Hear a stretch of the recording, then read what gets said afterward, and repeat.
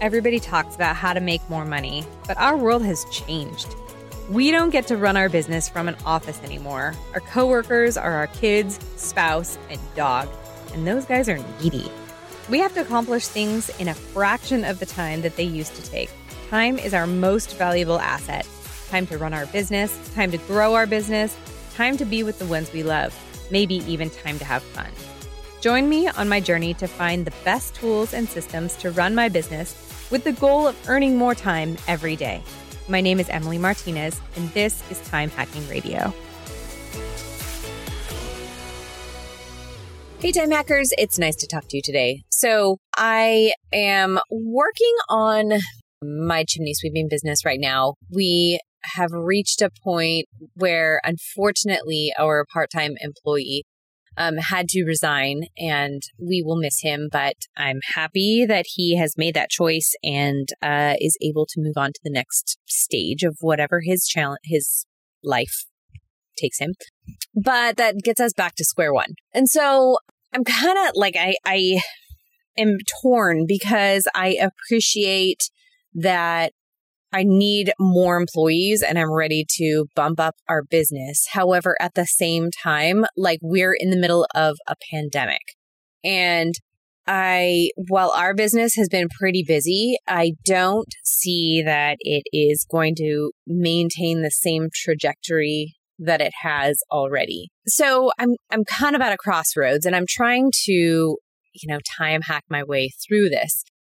I don't necessarily have the best solution, except that what I learned from my last foray into training our latest employee. So the plan, we try to be pretty flexible. So what I learned from my previous employment was that if you can't afford to pay your employees top of the scale pay, then you have to be cool in other places.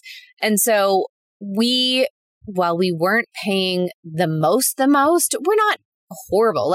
We're not paying minimum wage. We do pay minimum wage during the training process. And then if they hustle through training, then we do an immediate raise after that. And it's a $3 raise from what they're getting at minimum wage. And so the thing is that it's on their time.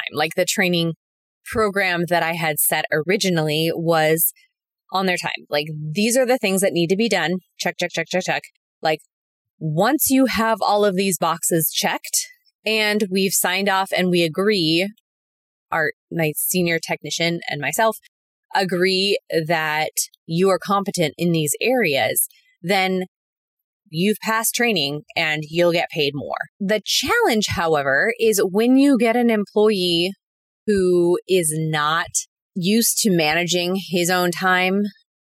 In this case, this was a very young employee and he just had never had to manage his own time. He came fresh out of school and the jobs that he had were very regimented, and our job is not, as most service companies can attest to. There's a lot of independent thought that you need to be able to handle. So anyway, this individual just didn't ever make an attempt to advance and move the timeline forward faster. And so at some point in time, I just said, okay, we'll have work for you when you do these things. And because he never did, he kind of reached the understanding on his own that this wasn't a good fit. So what I learned from that was that I need to be more forceful.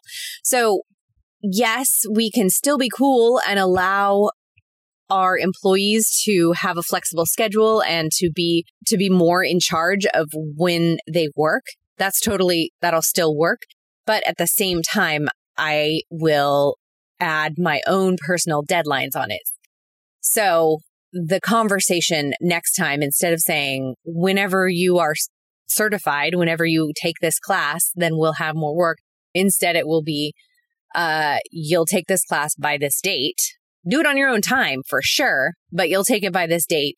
and then we'll have more work for you by this time. So anyway, point being, my time hack for you, if you are using schedule flexibility for your employees as a way to entice them to work with you, I highly, highly suggest still adding the deadlines that you need into your schedule flexibility. And let me tell you, that is my hard lesson learned for the week.